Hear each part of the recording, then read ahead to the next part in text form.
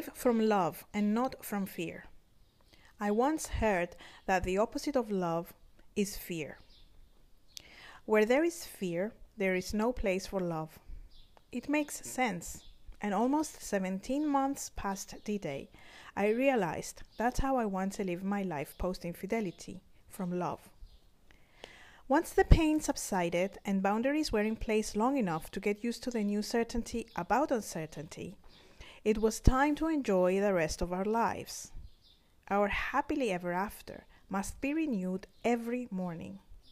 In what felt like a new stage, at the end of 2019, I stopped rationalizing Mark's affair and just accepted the growth that came out of it. I became aware of beliefs and fears that I had been holding inside of me that didn't contribute to my well-being. I wanted to let them go with the closing decade. In hindsight, the truth of Mark's infidelity came out in the summer of 2018, after a hell couple of years while he was unavailable emotionally to his family, including his siblings. That's why I firmly believe that his own parents helped me uncover his perfectly camouflaged affair. From beyond the grave, they helped. I have no doubt about it. You can hear more about it on episode 1. We were now a happier extended family. I had the most honest and deep conversations with Mark since I met him back in 1995. My children appreciated their parents living happily together, and hopefully they have learned the consequences of lying and deceit in a marriage. When I was experiencing excruciating pain from Mark's choices, I couldn't believe that the time would come when I could be hopeful and marry again. I felt stuck in the past without hope for new days when the affair wouldn't occupy most of my thoughts. The time finally came, a bit over 17 months past Dday. Would I relapse? Probably, but I wasn't worried about it. I still felt love in my heart. It was similar to the darkest hours of the first few months after Dday, when I couldn't switch off my love for Mark. And it was pouring out heavily again, even more than at the beginning. There had been loud and clear love declarations. I remember how a few months earlier I couldn't accept what my good friend Emily called a victory for me. She said I came out a winner because I was forgiving and because I was chosen by Mark. I couldn't grasp the meaning of what she said then, but I could now. I always knew I was giving my love for Mark a chance. I doubted his love for me since I discovered the affair. 17 months past Dday, I knew finally that he loved me. Maybe loving is truly a decision, and he decided to stick to us. He never gave up on us after the discovery. I had to give him that. I felt like I didn't need to put him to the test by suggesting we separated again. I accepted that he chose me, us, over an affair partner that won't. I learned that sex should be scheduled and that foreplay starts by thinking and talking about it. If you don't do it as a spouse, the married colleague might be willing. After all, they think sexting or talking over the phone from car to car is no affair. It's just something foolish that means nothing and never a threat to their marriages.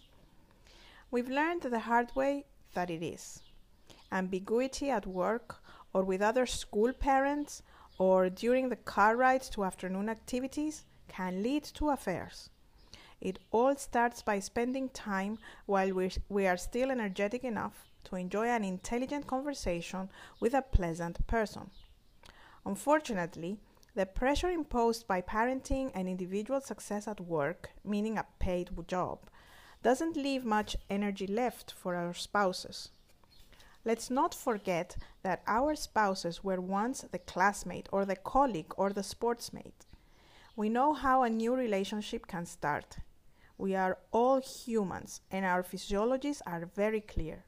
If you spend enjoyable time with someone, you may very well fall for them. Make sure you're spending it with your loving spouse.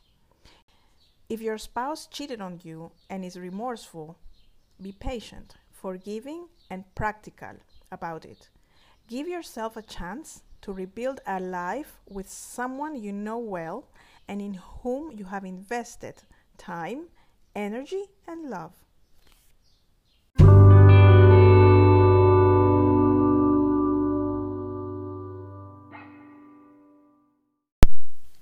Find joy through your senses. Music, smells, colors, air quality, and hydration. They all play a role in our mood. The marketers know it. They have studied the effect of every detail inside a retail shop to increase the odds of selling their products. Their bottom line is, the better you make your customer feel in the shop, the higher the chance they'll want to get something from it to remember this feel-good sensation. We can use the same principle to cheer up from the post-Dday misery. Infidelity really sucks and affects so many compartments in our life. The end-of-year celebrations, or lack of, take a whole new meaning after infidelity is discovered or disclosed. 2019 was my second end-of-year post-Dday, and I was a much stronger version than in 2018. I no longer felt the need to soothe my pain daily by spending hours reading, listening, or watching content about love, relationships, or infidelity. Life started to feel like it goes on again. My intention in writing this on my blog was to give hope to those who were not there yet. I wanted everyone to know that it is possible to feel less pain as time passes by, and provided you work on recovering from the devastating effects of betrayal by your spouse or long-term life partner. Here are some strategies you can add to your daily or weekly routine to cheer up through your senses. Just ideas. Scented candles are perfect in the cooler months. Lavender has soothing effects. Play music that takes you back in time, to happier times like teenagehood or even earlier. Sound is energy, vibrations that create waves. Tune into the right frequency for a better mood.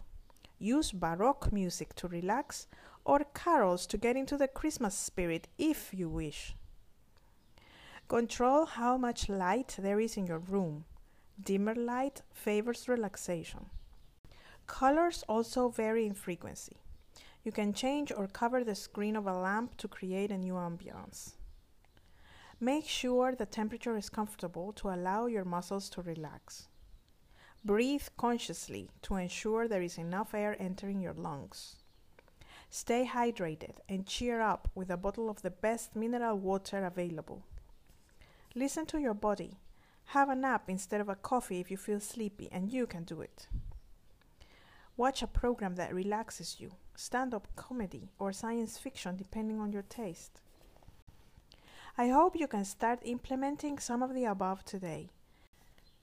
We get so caught up in our negative thoughts that we forget to breathe deeply and drink water sometimes. That can also contribute to a sad mood. So do something now to improve. Breathe, drink water, find music, find colors, find a smell. I send you my love.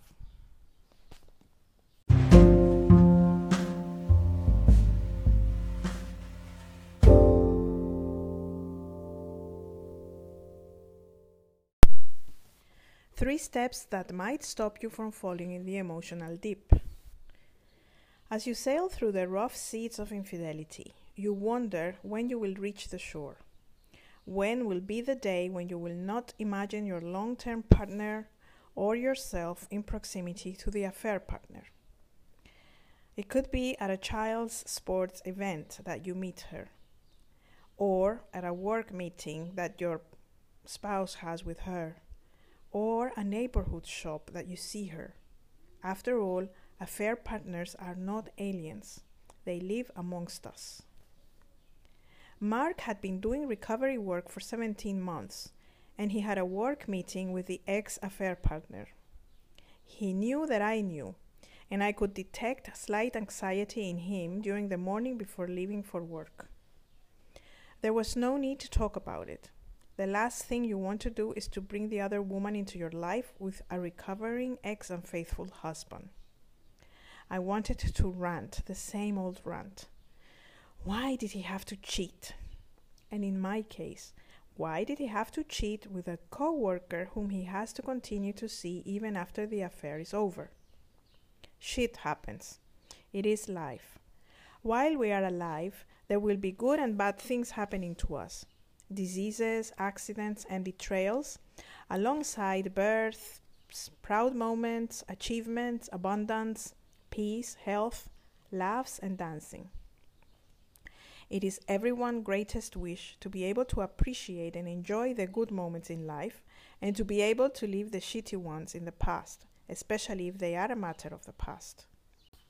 There will be joint pains, wrinkles, gray hairs, and other permanent conditions that we can only cover up or somehow frame them in a way that will make them bearable. Why is it so difficult to leave the affair in the bloody past where it belongs? It's because we wouldn't have caused the same trauma to our partner. We cannot conceive the idea that we would have an affair as whatever they used it for. We would have faced the issue that was bothering us together with our spouse or partner, but they chose not to. Here are 3 simple steps that we have already discussed and really helped me not to stay in a sad place for very long. I could actually enjoy my son's company during the holidays and realize there is so much more to life than my husband's affair. Number 1, acceptance. Acceptance is the first step towards stopping the boat from docking at misery land. If we see that we are fast approaching, let's not panic. We've been there before, and we know that worrying about it will not prevent it. I mean docking at misery land. Accept that you might feel miserable and pity yourself for a few hours, days, or weeks. The second is self-compassion. It follows acceptance. Once we don't fight that our spouse decided to cheat and make us forever the betrayed, we can start looking at our own flaws. In my case, I am needy. I get teary. It's okay. Let it be. It helps. It helps me. You should accept how you feel and be okay with it. Don't judge yourself. And number 3, treat yourself to a merry playlist, a film, a nice book, aromatherapy, a nap, a conversation, a nice conversation with a good friend, browsing YouTube, your favorite blogs, writing, running, swimming, going to the hairdresser, sitting down for a cup of coffee or tea, skipping a house chore, attending a yoga class. There are other options in the previous chapter. So, acceptance, accept how you feel, accept that the affair happened. Second, self-compassion, accept yourself, love yourself as you are, don't judge. And 3, treat yourself to something nice to cheer up.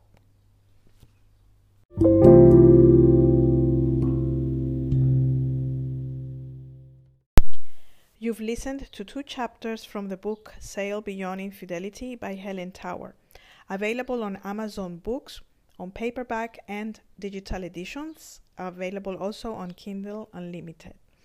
You can leave a voice message to the author, who has been recovering from infidelity since July 2018.